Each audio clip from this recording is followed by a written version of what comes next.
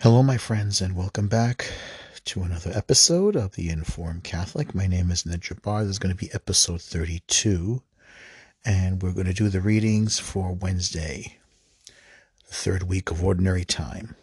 If you like what I do and you think I'm doing a good job, please subscribe and share. It would be a great help. So let's begin with the act of contrition in the name of the Father, Son, and Holy Spirit. I confess to Almighty God and to you, my brothers and sisters, that I have greatly sinned in my thoughts and in my words and what I have done and what I have failed to do, through my most grievous fault. Therefore I ask Blessed Mary, ever Virgin, and all the angels and saints, and you, my brothers and sisters, to pray for me to the Lord our God. May Almighty God have mercy on us, forgive us all our sins, and bring us to everlasting life. Amen. Kyrie eleison, Kyrie eleison, Kyrie eleison, Christe eleison, Christe eleison, Christe eleison, Kyrie eleison, Kyrie eleison, Kyrie eleison. Lord have mercy, Lord have mercy, Lord have mercy. Christ have mercy, Christ have mercy, Christ have mercy. Lord have mercy, Lord have mercy, Lord have mercy. Glory to God in the highest, and on earth peace to people of good will. We praise you, we bless you, we adore you, we glorify you. We give you thanks for your great glory. Lord God, Heavenly King, O God, Almighty Father, Lord Jesus Christ, only begotten Son, Lord God, Lamb of God, Son of the Father, you take away the sins of the world. Have mercy on us. You take away the sins of the world. Receive our prayer. You are seated at the right hand of the Father. Have mercy on us. For you alone are the Holy One. You alone are the Lord. You alone are the Most High, Jesus Christ, with the Holy Spirit and the glory of God the Father. Amen. Okay, so let's begin. Now, we continue with Hebrews. First reading. Chapter 10, verse 11 to 18, he has made perfect forever those who are being consecrated. Reading from the letter to the Hebrews. Every priest stands daily at his ministry, offering frequently those same sacrifices that can never take away sins. But this one offered one sacrifice for sins and took his seat forever at the right hand of God. Now he waits until his enemies are made his footstool. For by one offering he has made perfect forever those who are being consecrated. The Holy Spirit also testifies to us. For after saying, "This is the covenant I will establish with them after those days, says the Lord. I will put my laws in their hearts, and I will write them upon their minds." He also says, "Their sins and their evil doing I will remember no more." Where there is forgiveness of these, there is no longer offering for sin. The word of the Lord. Thanks be to God. One more time. Reading from the letter to the Hebrews, chapter 10, verse 11 to 18. He has made perfect forever those who are being consecrated. A reading from the letter to the Hebrews. Every priest stands at his ministry, offering frequently those same sacrifices that can never take away sins. But this one offered one sacrifice for sins and took his seat forever at the right hand of God. Now he waits until his enemies are made his footstool. For by one offering he has made perfect forever those who are being consecrated. The Holy Spirit also testifies to us. For after saying, "This is the covenant I will establish with them after those days, says the Lord, I will put my laws in their hearts, and I will write them upon their minds." He also says, "Their sins and their evil doing I will remember no more." Where there is forgiveness of these, there is no longer offering for sin. Now let's look at it one more time. Every priest stands daily at his ministry, offering frequently those same sacrifices that can never take away sin. Every priest stands at his ministry, offering frequently those sacrifices that could never take away sins. So in the Old Covenant, the priest had to offer sacrifices of sins daily for the nation, for the people, but also it was for the world. Israel was a representative, was sort of like the advocate in the Old Covenant for the whole world. Because remember, under Solomon, the house of prayer was made for all nations, and Israel was supposed to be the nation that would one day God would send his law out, his covenant, his new covenant out to the whole world. So the priest made daily in the Old Covenant frequent those same sacrifices that can never take away sin. It was a prefiguration. Okay? If every single day the priest had to be there and they had to offer sacrifices in the prayers in the morning, evening, daytime, evening, and it was constantly sacrifices for the world, for the nation, and the priest himself individually. But it was not a superior, it was an inferior covenant. If sin is, it doesn't stop, it doesn't take away sins forever. It's not a one sacrifice forever. No, they had to constantly do it. But this one offered one sacrifice for sins and took his seat forever at the right hand of God. This one sacrifice fulfilled all the other sacrifices that look forward to the ultimate and superior sacrifice. And it would be the one sacrifice that would be for eternity, for all the future generations that will come. When we go to Mass, yes, you will see the priest performing the Last Supper. It's both in time and out of time. It's the one sacrifice that was done in the upper room, and it was also the sacrifice that was done on the cross. It fulfilled all those in the past who look forward to Christ. It fulfilled the sacrifice in time from the time that Jesus walked the earth, and it's a constant one sacrifice that continues to our present day and forever in the future, for the future generations that have not yet been born. The one sacrifice. It's not a continuation. We're not crucifying Christ again. Some Protestants have actually accused Catholics of doing that. No. But Jesus himself said, do this, in remembrance of me. It's a memorial, but it's also a sacrifice, but not we're not crucifying him. It's the one sacrifice. When we take part in Holy Communion on Sundays and every day, we are actually back in the upper room where we're there with him eternally and in time, because he is the Alpha and the Omega, the beginning and the end. It's not an imitation. It's not a play.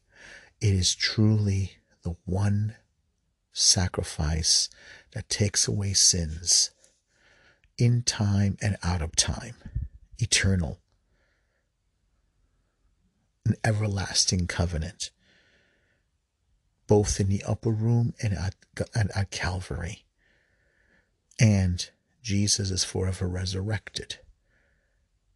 A true mystery, as it should be, revealed, and also it mind boggles. It should. Okay, so he now sits at the right hand of the Father. And waiting until all the souls have finally entered into the salvation, into the kingdom.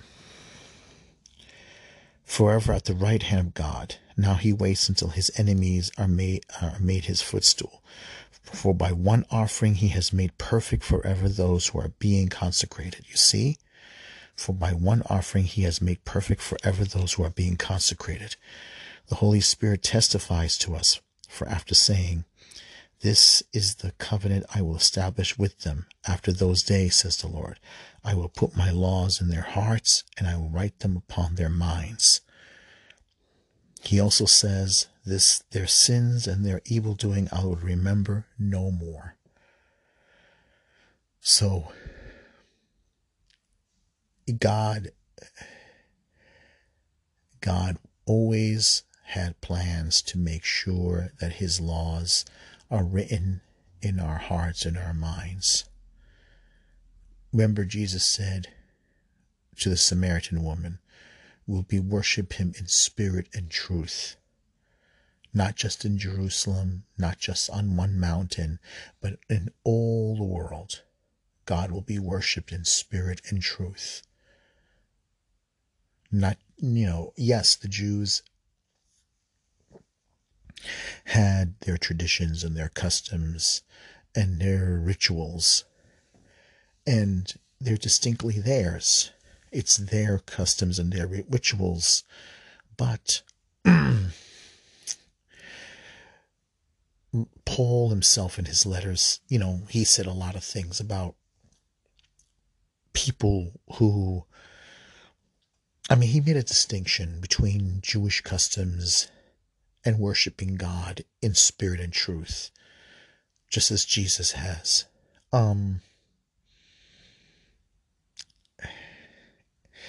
God existed long before Jewish customs. God is above Jewish customs. God is above every custom and tradition. And God at the same time acknowledges all customs and traditions. It's better, I think, to worship in spirit and truth. It's better, I think, that one loves God beyond customs and traditions. All customs and traditions will cease. God is not into identity politics. Even though Israel, for Jewish people, their identity as Jews is important. The same thing for Muslims, and the same thing for every custom, every religion, every ethnicity. But ethnicity and customs and traditions are not going to save us from sins. So God also acknowledges that. St. Paul, he makes this a point. And Peter recognized this when he had to baptize that Roman family. When the Holy Spirit came upon them, even before they got baptized. So God transcends all these customs and traditions. All right. And then he says, their sins and their, he makes it quite clear here. In those days, he will write them in our hearts and our minds. And that's what he wants. God is beyond customs and traditions. God is beyond ethnicity and nationalism. And God loves us. And he made us. Even, you go back to Genesis, you can see that. So, there are sins and our evil doing, he will remember no more. Where there is forgiveness of sins, there is no longer offering for sin.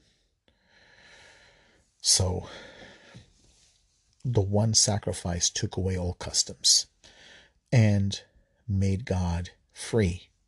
God is beyond nationality. God's love is beyond customs and traditions. He's beyond sinful behavior. And this is something that's important for us to recognize. All right, so let's go to the Psalms. All right, so now the responsorial psalm, it's a psalm we've actually visited before. It's the Messianic Psalm of Melchizedek. It's a Psalm 110. And we come back to this psalm because it is a messianic psalm, a very important psalm. If you remember, in the beginning of Genesis with Abraham, after the battle of the 5 kings, Abraham joined the battle to save his clan member, his family member, his cousin, might be his nephew, I don't know, Lot. Lot, who chose to live beyond the Jordan, among these people. I think possibly in Sodom and Gomorrah at that time he was there, and he chose to live among these people. And Abraham, he was taken captive by one of the kings as ransom. Abraham had some men trained for battle, and they went out with him to rescue Lot. And in his return, the king of Salem, or a priestly king, mysterious figure, appears, and his name is Melchizedek. And Melchizedek comes and blesses Abraham, anoints him. What I believe is it might be a form of appearance of our Lord himself. He gives Abraham the priestly blessing, which Abraham will pass down through his children and pass down to Aaron, and it will be passed down later on. It will come to Jesus Christ himself in his true incarnation as truly God and truly man. And he will receive, not just through his mother, but through the baptism that he will receive by John the Baptist. All right, so let's begin. I mean, this is my own. I'm not saying it's absolute. I could be corrected. But the fact is, this priestly office Jesus has to fulfill. Priest, king, prophet, and sacrifice or victim. Those are the things he has to fulfill in order of, he will occupy, and it will be his. And that's something I don't think anyone can argue with.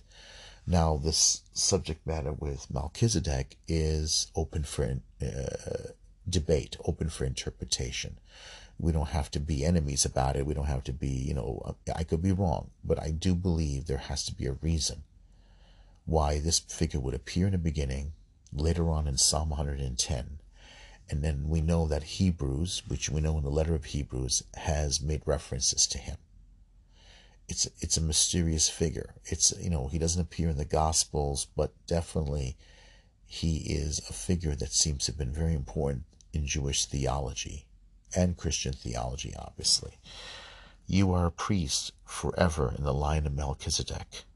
You are a priest forever in the line of Melchizedek. The Lord said to my Lord, sit at my right hand till I make your enemies your footstool. You are a priest forever in the line of Melchizedek. The scepter of your power the Lord will stretch forth from Zion. Rule in the midst of your enemies. You are a priest forever in the line of Melchizedek.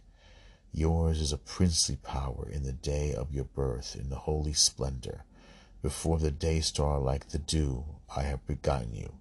You are a priest forever in the line of Melchizedek. The Lord has sworn, and he will not repent.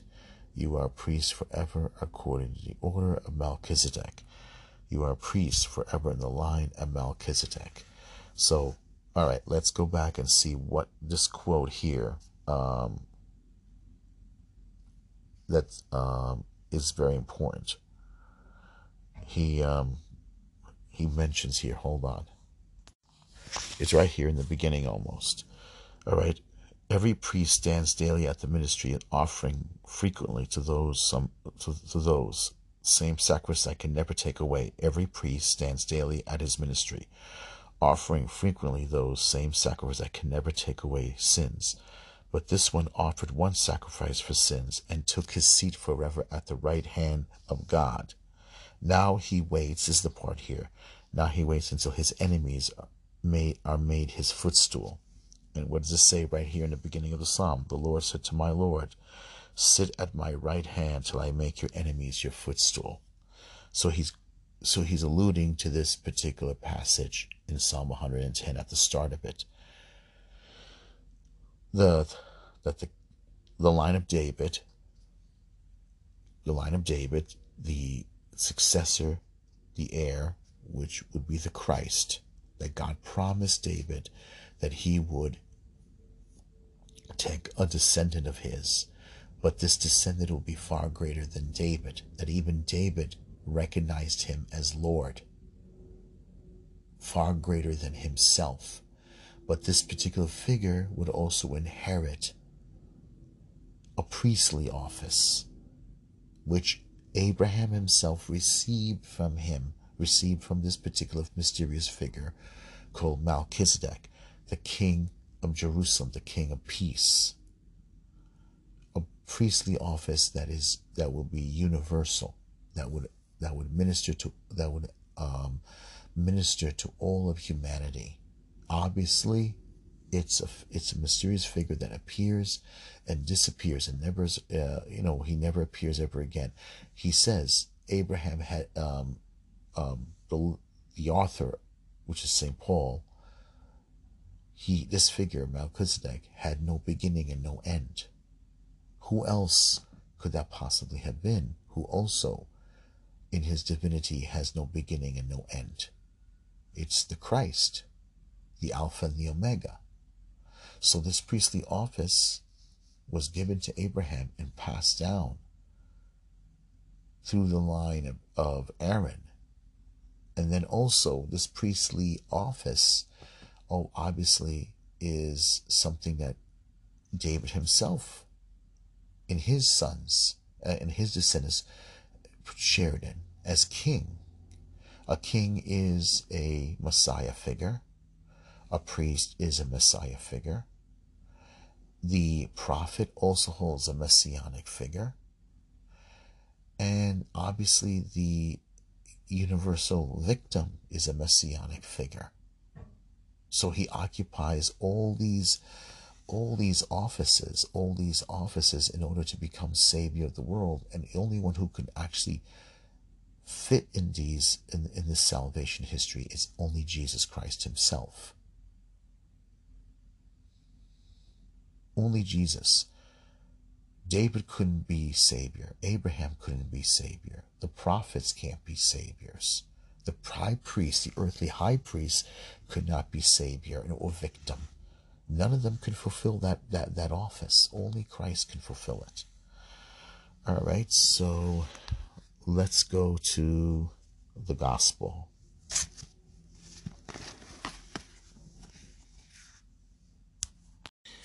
All right, today this passage surprisingly is extremely long.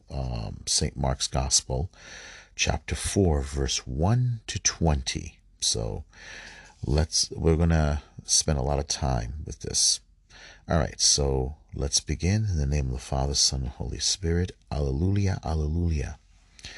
The seed is the word of God, Christ, the sower. All who come to him will live forever. Alleluia, alleluia.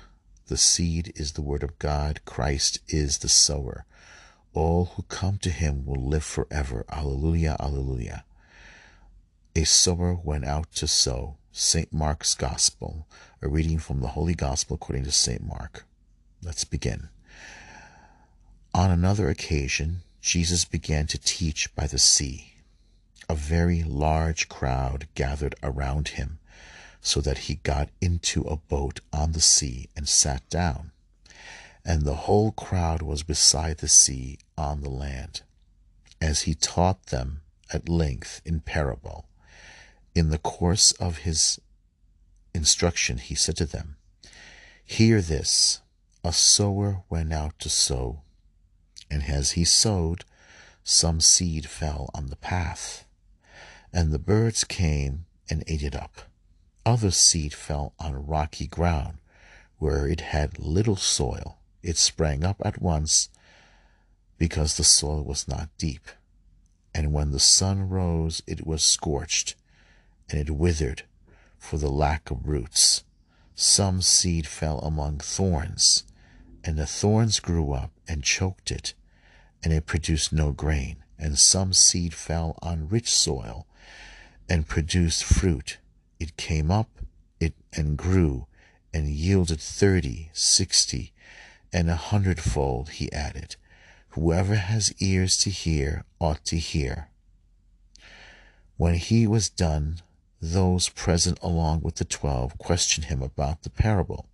He answered them, "The mystery of the kingdom of God has been granted to you, but to those outside everything comes in parables, so that they may look and see but not perceive, and hear and listen but not understand, in order that they may not be converted and be forgiven."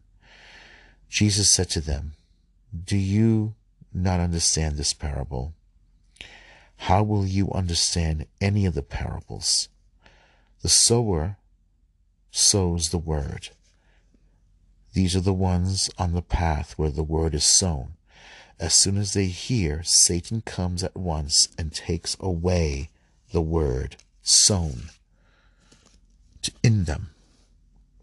And these are the ones sown on rocky ground. When they hear the word, receive it at once with joy, but they have no roots. They last only for a time, but when tribulation or persecution comes because of the word, they quickly fall away. Those sown among thorns are another sort. They are the people who hear the word, but worldly anxiety, the lure of riches, the craving for other things intrude and choke the word, and it bears no fruit. But those sown on rich soil are the ones who hear the word and accept it and bear fruit, 30, 60, and 100-fold. The gospel of the Lord. Praise to you, Lord Jesus Christ. We're going to spend a lot of time on this one. I'm going to read it 2 more times. Okay? But I want to check something up first. All right, one more time. A reading from the Holy Gospel according to St. Mark. On another occasion, Jesus began to teach by the sea. A very large crowd gathered around him, so that he got into a boat on the sea and sat down. And the whole crowd was beside the sea on land.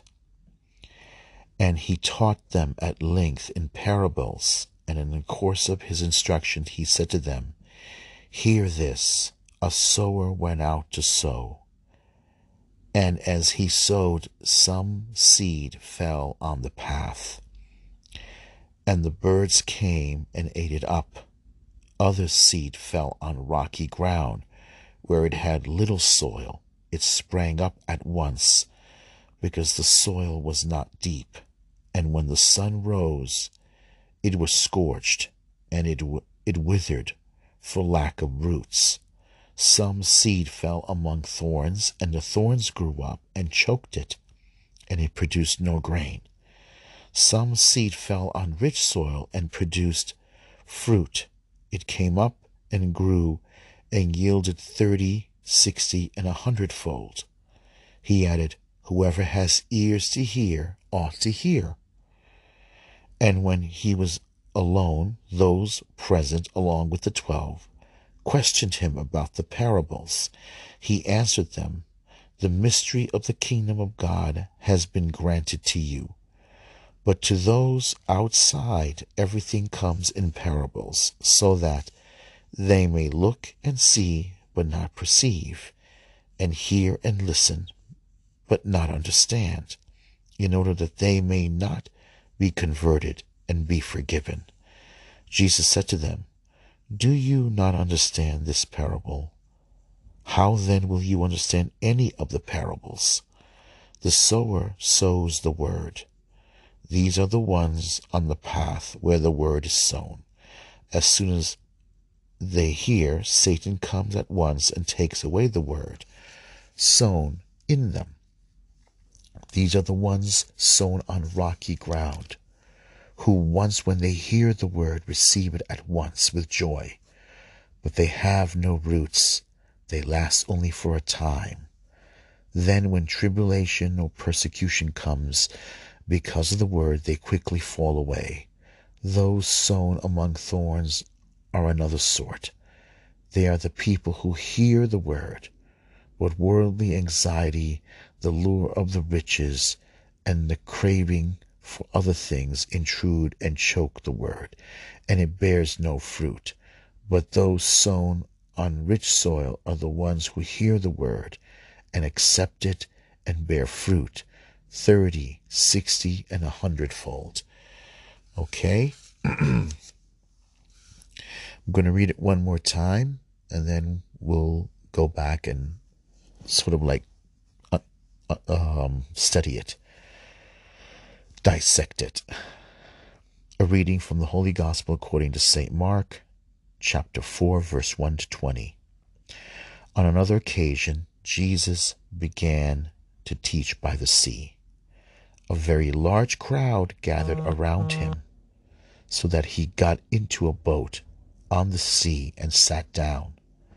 And the whole crowd was beside the sea in the land, and he taught them at length in parables. And in the course of his instructions he said to them, "Hear this, a sower went out to sow, and as he sowed, some seed fell on the path, and the birds came and ate it up.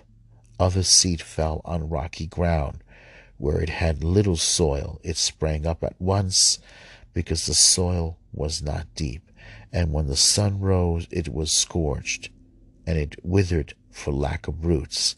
Some seed fell among thorns, and the thorns grew up and choked it, and it produced no grain. And some seed fell on rich soil and produced fruit. It came up and grew and yielded 30, 60, and 100-fold. He added, Whoever has ears to hear ought to hear. And when he was done, those present along with the 12 questioned him about the parables. He answered them, The mystery of the kingdom of God has been granted to you. But to those outside, everything comes in parables, so that they may look and see but not perceive, and hear and listen but not understand, in order that they may not be converted and be forgiven. Jesus said to them, Do you not understand these parables? Then how will you understand any of the parables? The sower sows the word. These are the ones on the path where the word is sown. As soon as they hear, Satan comes at once, takes away the word sown in them. And these are the ones sown on rocky ground, who, when they hear the word, receive it at once with joy. But they have no roots. They last only for a time. Then when tribulation or persecution comes because of the word, they quickly fall away. Those sown among thorns are another sort. They are the people who hear the word, but worldly anxiety, the lure, the riches, the craving for other things intrude and choke the word, and it bears no fruit. But those sown on rich soil are the ones who hear the word, accept it, and bear fruit, 30, 60, and 100-fold. The Gospel of the Lord. Praise to you, Lord Jesus Christ. Amen. I believe this is the one that is actually least appreciated, mainly I think by Catholics. Sadly, like I said, Catholics should read their Bible. They hear the Bible every single day at Mass. If you go to daily Mass, and sometimes I think maybe there's a problem, because a lot of times because they go to Mass, they think because I go to Mass, I hear it, I don't have to read it. I think the average Catholic layman tends to have that tendency, they think. But really, the sad problem is that if you go for the sacrament, you should also go for the written word. If you go for the real presence, then why wouldn't you not want to know the real presence by listening to his teachings, to the scriptures? And I don't know, I think it's something that's really I think it's serious, because Catholics should be reading their Bible. They must read their Bible. And Protestants have often accused Catholics of this, that they don't read their Bible, because when a Protestant approaches a Catholic, most Catholics are like alien. They're like a deer in headlights when it comes to the scriptures. And I'm speaking from a person who's a convert, because most converts, like myself, Scott Hahn, Dr. Taylor Marshall, we love the Bible. And we're like oddballs in the Catholic world. Converts are always like oddballs, because we want to know the faith. We want to know it. Why else would we convert to a faith and not want to know the faith? It's an unfortunate problem. That's an unfortunate problem. And I think mainly Catholics who grew up really don't appreciate, I think, their faith. They have this habit: as long as I go to the feast days, as long as I go to the Sundays, or maybe I'll go to daily communion and I receive it, and I hear what they're saying, and that's it. But sadly, I think what happened was, from the time of the Reformation, Catholicism, the Bible, which came out of the Catholic Church, has been weaponized against the Catholic Church. And I think it's unfortunate, but I think it's I don't know, hubris. It's difficult to say, but let's go into this. It's strange. All right. On another occasion, Jesus began to teach by the sea. A very large crowd gathered around him, so that he got into a boat on the sea and sat down. And the whole crowd was beside the sea on land. We're going to stop right there. Okay, so Jesus began to teach by the sea. All right. Another occasion, Jesus began to teach by the sea. The sea, he's on the seashore, and after that is the water.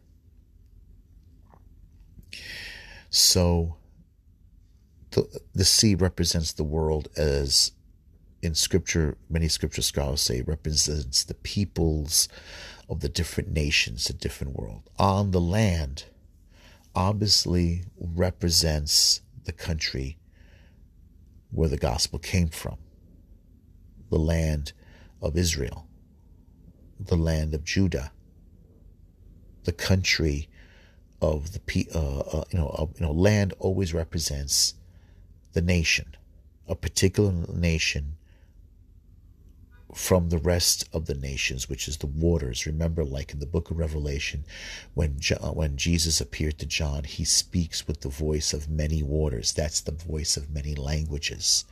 And also we see a counterpart to that when the beast that rises from the sea also speaks with the voice of many waters. Coming out of the sea, he comes out of all the nations, the different nations. Okay, but a particular country, a particular land, usually would represents a particular place. In this case, it's the land of Israel. It's the land of Judah, the land of the Jews, where Jesus himself, where the gospel comes from. So, and it says the whole crowd was beside the sea on the land. So it's the crowd of people, okay, and on the land. So there are people, it could be people from many different nations, all right? And in this case, on the land. So in a sense, the country of the gospel, or it could also represent the church. They make up the church, because obviously the many different people make up, they come together to hear the gospel, and they make up the church. They make up the church, which speaks in the language of many different nations.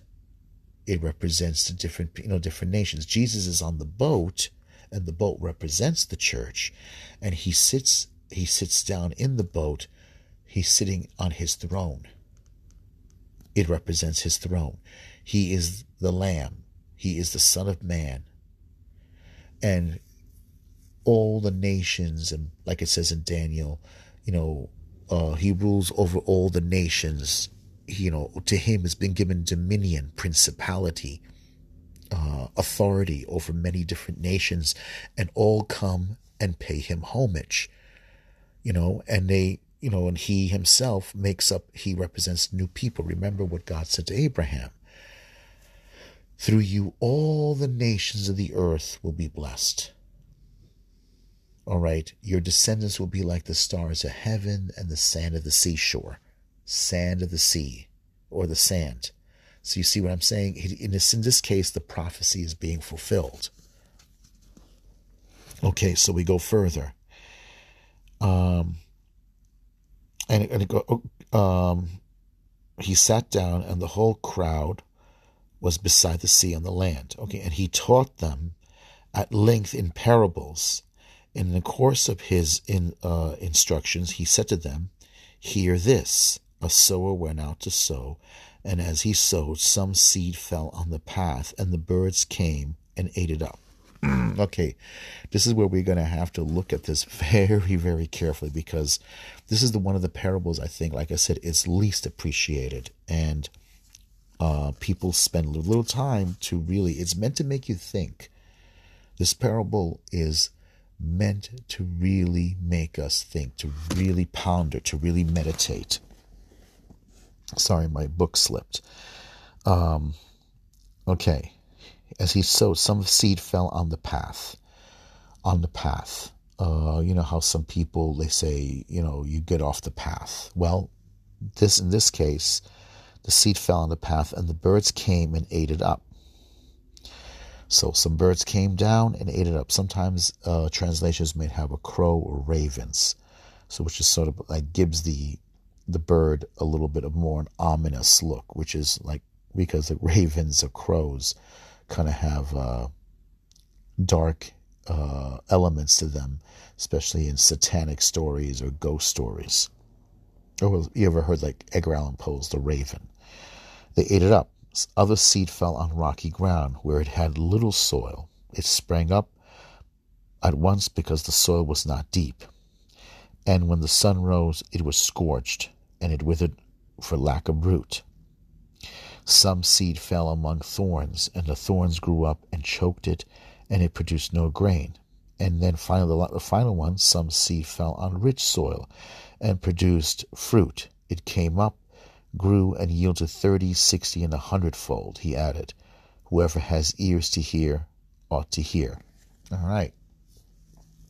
The last one, we pretty much get it. We pretty much get the last one. It fell on good soil and produced abundant fruit. In other words, it was successful. It was a successful harvest. It's the others that we have to go back and we see. So we know the one where the birds come and they ate it up. So obviously that was no success. The seed fell on the path and the birds came. All right, and the birds came and ate it up. Other seed fell on rocky ground where it had little soil. It sprang up at once because the soil was not deep. And when the sun rose, it was scorched and withered for lack of roots. The sun, so the heat, it couldn't withstand the heat of the sun. Okay, so then it says here, some seed fell among thorns. The thorns doesn't have a good picture to it, right? Some fell among thorns, and the thorns grew up and choked it, and it produced no grain. All right, so, and some seed, and the last one, the seed fell on rich soil and produced fruit. It grew, it yielded 30, 60, and 100-fold. Then he says here, 100-fold, and he added, whoever has ears to hear ought to hear. All right, so, and when he was alone, those present along with the 12 questioned him about the parables. He answered them, the mystery of the kingdom of God has been granted to you, but to those those outside, everything comes in parables, so that they may look and see, but not perceive, and hear and listen, but not understand, in order that they may not be converted and be forgiven. All right, so he's quoting a passage of scripture. Where is this passage located? It's located in Isaiah. And I'm going to look it up and I'm going to read the whole passage to you. Okay? Jesus is quoting Isaiah chapter 6. This is the passage where Isaiah found himself in the temple. So listen to this. I'm going to read to you as far till we get to the passage that Jesus is quoting.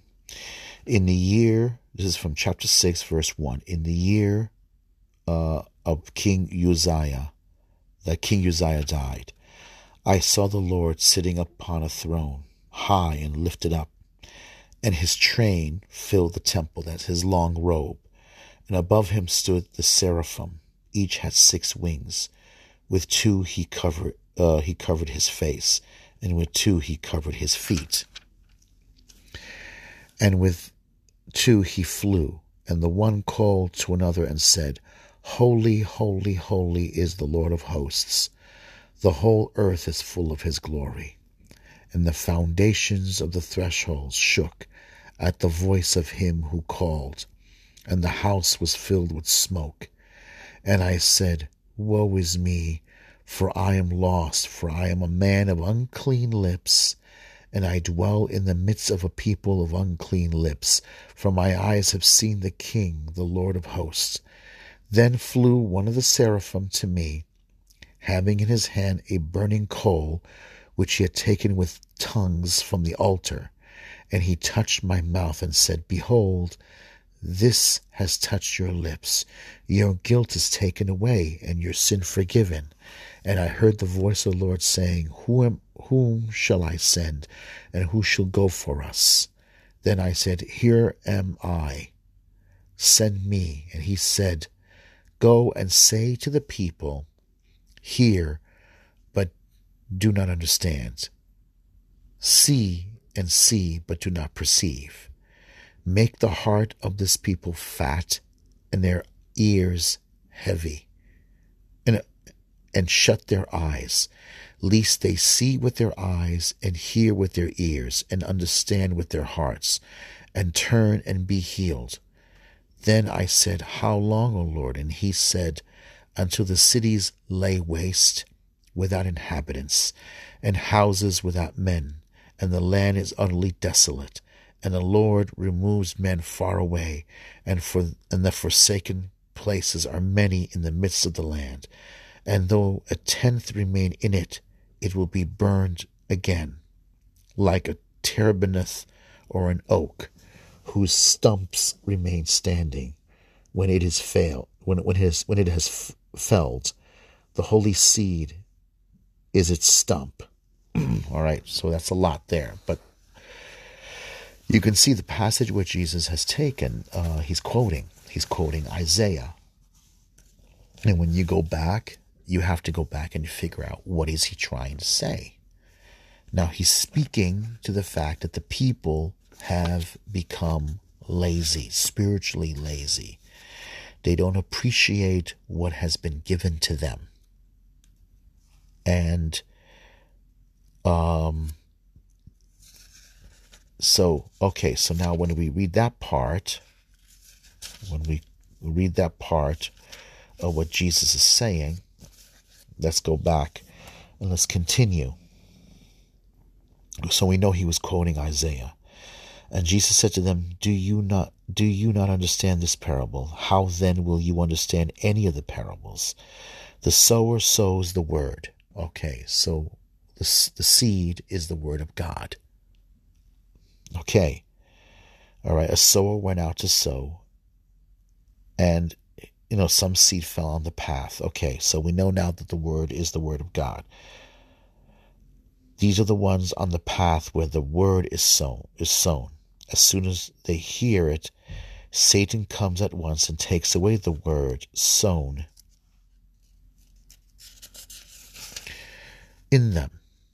These are the ones on rocky ground who then they hear the word and receive it at once. Okay, let's stop right there for a minute. The birds, sometimes it's translated with ravens or crows in some translations, eats it up, takes it, steals the word. So it represents people who deliberately prevent the word of God from taking root, from people receiving it. Could represent bad clerics, could represent bad priests. It could represent people who want to prevent people from growing morally. So if you don't hear the word, you don't know it, and so you are alien to the word. You're stupid. You're spiritually stupid. You're pretty much, let's say it, a dumb Christian. You're an ignorant Christian. You don't know the word. So basically either, because someone decided to keep you ignorant. So you don't know your faith. It's not just the scripture. It's everything about your faith. All right? How many Catholics don't believe in the real presence? How many Catholics don't believe Jesus is God? How many Catholics don't believe Jesus is the incarnate word born of the Virgin Mary? How many Catholics don't even believe that the church teaches the truth? So basically, and you have some people who still want to call themselves Christians after all that, because they just want to they think it's civilized and respectable to be a Christian, but they don't bother to study their faith. So these are people either not through their own fault, but as you go down the line, you begin to see it is that they're not entirely innocent as we go. So the one steals the word and prevents the person. It could be even family members that prevent their kids from being Christian, who deliberately decide you don't need to go to church. All right, so let's go down. Okay. Satan comes and takes away the word sown in them. These are the ones sown on rocky ground, who, when they hear the word, receive it at once with joy, but they have no root. They last only for a time. Then, when tribulation or persecution comes, because of the word, they quickly fall away. Now, he's talking about the ones that fall on rocky. Other seed fall on rocky ground, where it had little soil. It sprang up at once because the soil was not deep. And when the sun rose, it was scorched and withered for lack of root. Okay, but look what he says here about the lack of root. These are the ones sown on rocky ground, so who, when they hear the word, receive it at once with joy, but they have no roots. They last only for a time. Then when tribulation or persecution comes, because of the word, they quickly fall away. So, others receive it, but it's on rocky ground, and they don't have, in other words, it's not entirely in them. In other words, they receive it, they like hearing it, but it hasn't dug deep into their soul. In other words, there is no intimate relationship. There is no true relationship. It's a shallow relationship. It's a shallow faith. It's not even real faith. It's just shallow. And then suddenly, because of persecution, he mentions here persecution for some Tribulation. Okay, first he says tribulation. Political, maybe social, maybe economic. It may be, but sometimes it's shallow stuff like, you know, public opinion, or because embarrassment. They're embarrassed to be associated with the church. They're embarrassed to admit that they're Catholic. They're embarrassed of the people they grew up with. They may be embarrassed of their mother's faith. They're embarrassed of their family. Maybe they're embarrassed to have a family member who's a priest. Maybe they're embarrassed to have a family member who's a missionary. And so they distance themselves because they want to be socially acceptable. And so they do that. They become, they begin to distance themselves. They don't wear a cross. They don't make the sign of the cross. They don't go to, they rather go to some kind of convention on a Sunday. Heck, you even have Catholics who take their kids to Little League on a Sunday. Not even a Saturday, a Sunday. On the Lord's Day. They rather go to Little League than to have their than to go to church. So, not even church first, Little League first. And I've seen it. I work near an institution near Central Park. I've seen it. I've seen them do that. Because why?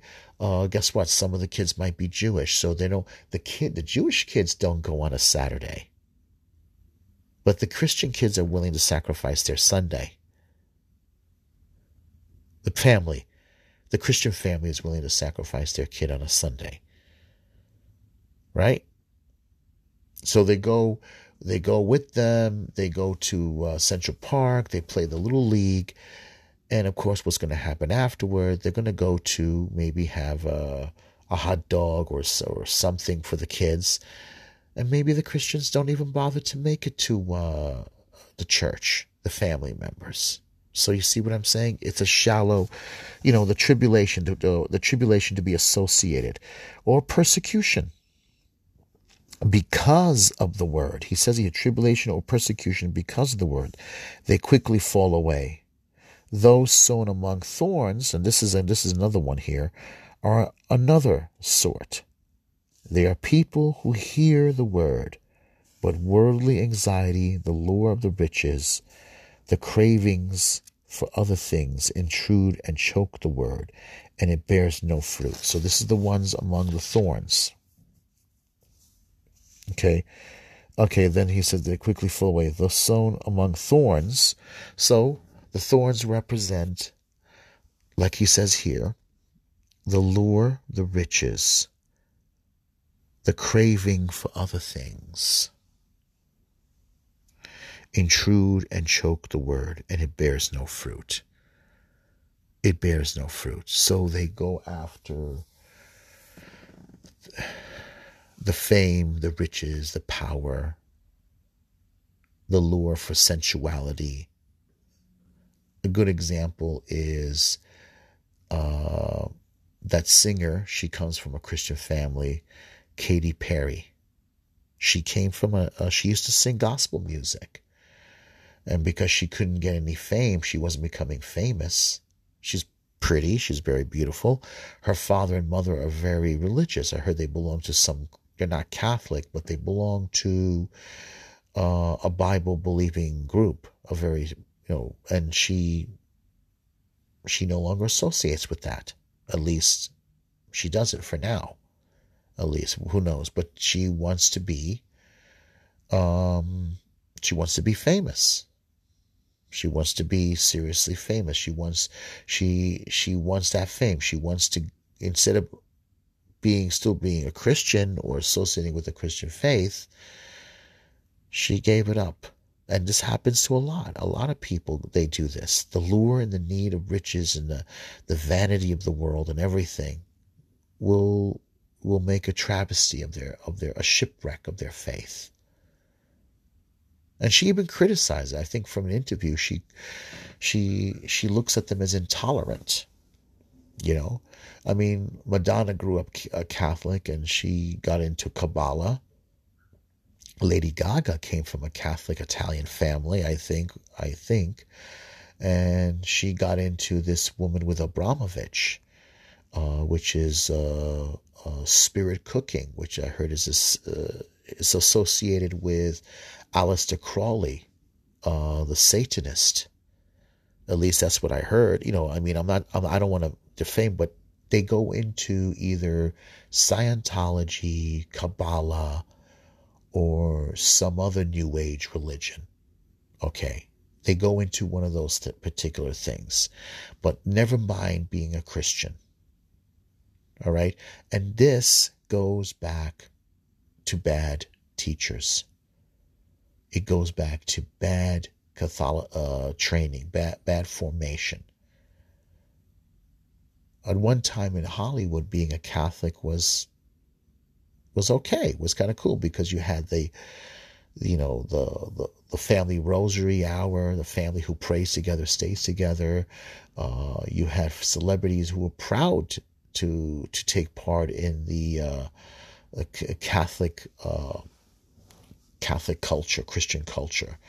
And then slowly, as the years went by, as we got into the 70s and the 80s, and suddenly at one point, Hollywood pushed Christianity off the stage. I think the last time might have been when you had like Jesus of Nazareth, maybe, and who knows, a few other biblical films that that Hollywood was happy to be associated with.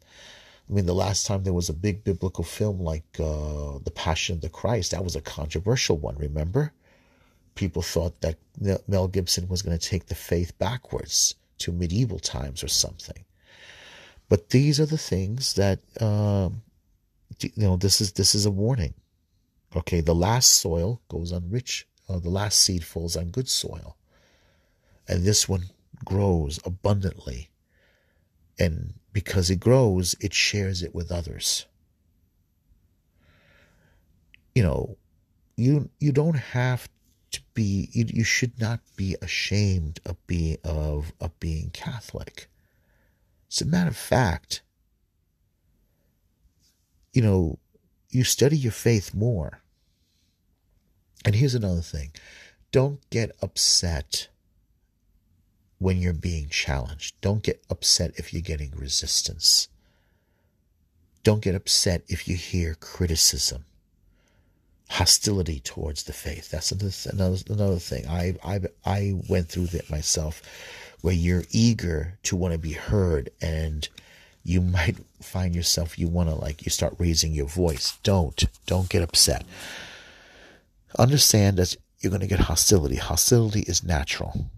There's, you got to expect to be hostility. But don't look for a fight either. Don't look for a fight. First and foremost, what we have to do is work on our faith, work on ourselves.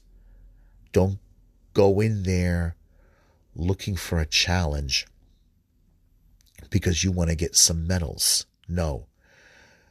Know your faith. Study your faith. Pray. Read the scriptures. Ignore people. Ignore the hostility. You need to grow in grace first, and I still need to do it, because sometimes I find myself in situations like this. You're going to get hostility. People are going to make fun of you. People are going to tease you. People are going to say ugly things, even blasphemous things. And people are going to throw at you the sex scandals, the clergy scandals, the abuses. They're going to quote the media. Oh, the Pope has changed the religion. The Pope can't change anything. Okay? And whatever the media tells you, the media only gives you half the report. They want to get as much ratings as possible. So they don't care if they get what the Vatican says wrong, or if they misquoted the Vatican, or they misquoted the Pope. They can't. First of all, they don't care. It doesn't matter to them. It's the Vatican. It's the Pope. Who cares if they get it wrong? I mean, they barely even get political news right. They quote, they take something out of context, and they don't bother to quote the whole context. They give like 3 seconds, 5 seconds to what the Pope says, maybe 7 seconds if you're lucky, and they give you a small little quote and they move off to something else. They give more time to sports. They'll give more time to a celebrity, right? They're not going to give the Catholic Church on the news no more than, probably, you're lucky if it was even a half a minute. And they don't care. It doesn't matter to them because it's just fuller. They just have to put something in there to say that they've they filled up those few minutes in that schedule. That's all they're going to do. So we have to grow. We have to grow in our faith.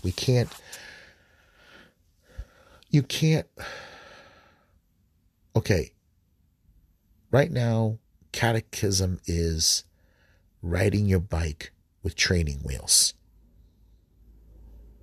Okay? Apologetics, next, when learning about the faith, but you got to learn how to talk to people and be calmly. Be calm. Don't get upset. We all want to defend our faith. First of all, why are we going to waste our time to people that don't care? If someone wants to know the truth,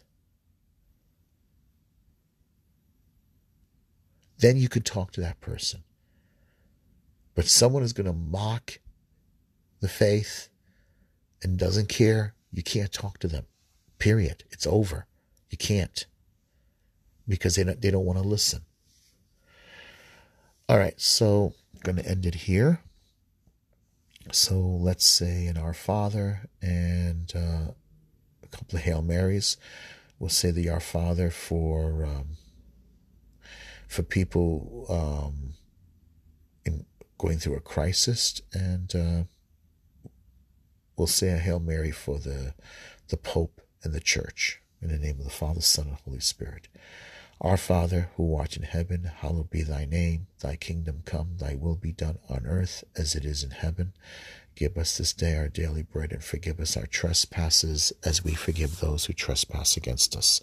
Lead us not into temptation, but deliver us from evil. For thine is the kingdom, the power, and the glory, now and forever. Amen. Hail Mary, full of grace, the Lord is with thee. Blessed art thou among women, and blessed is the fruit of thy womb, Jesus. Holy Mary, Mother of God, pray for us sinners, now at the hour of our death. Amen. Hail Mary, full of grace, the Lord is with thee. Blessed art thou among women, and blessed is the fruit of thy womb, Jesus. Holy Mary, Mother of God, pray for us sinners, now at the hour of our death. Amen. Hail Mary, full of grace, the Lord is with thee. Blessed art thou among women, and blessed is the fruit of thy womb, Jesus. Holy Mary, Mother of God, pray for us sinners, now at the hour of our death. Amen. Saint Michael, Archangel of God, defend us in battle. Be our protection against the wild, wicked attack of the devil. May God rebuke him, we humbly pray.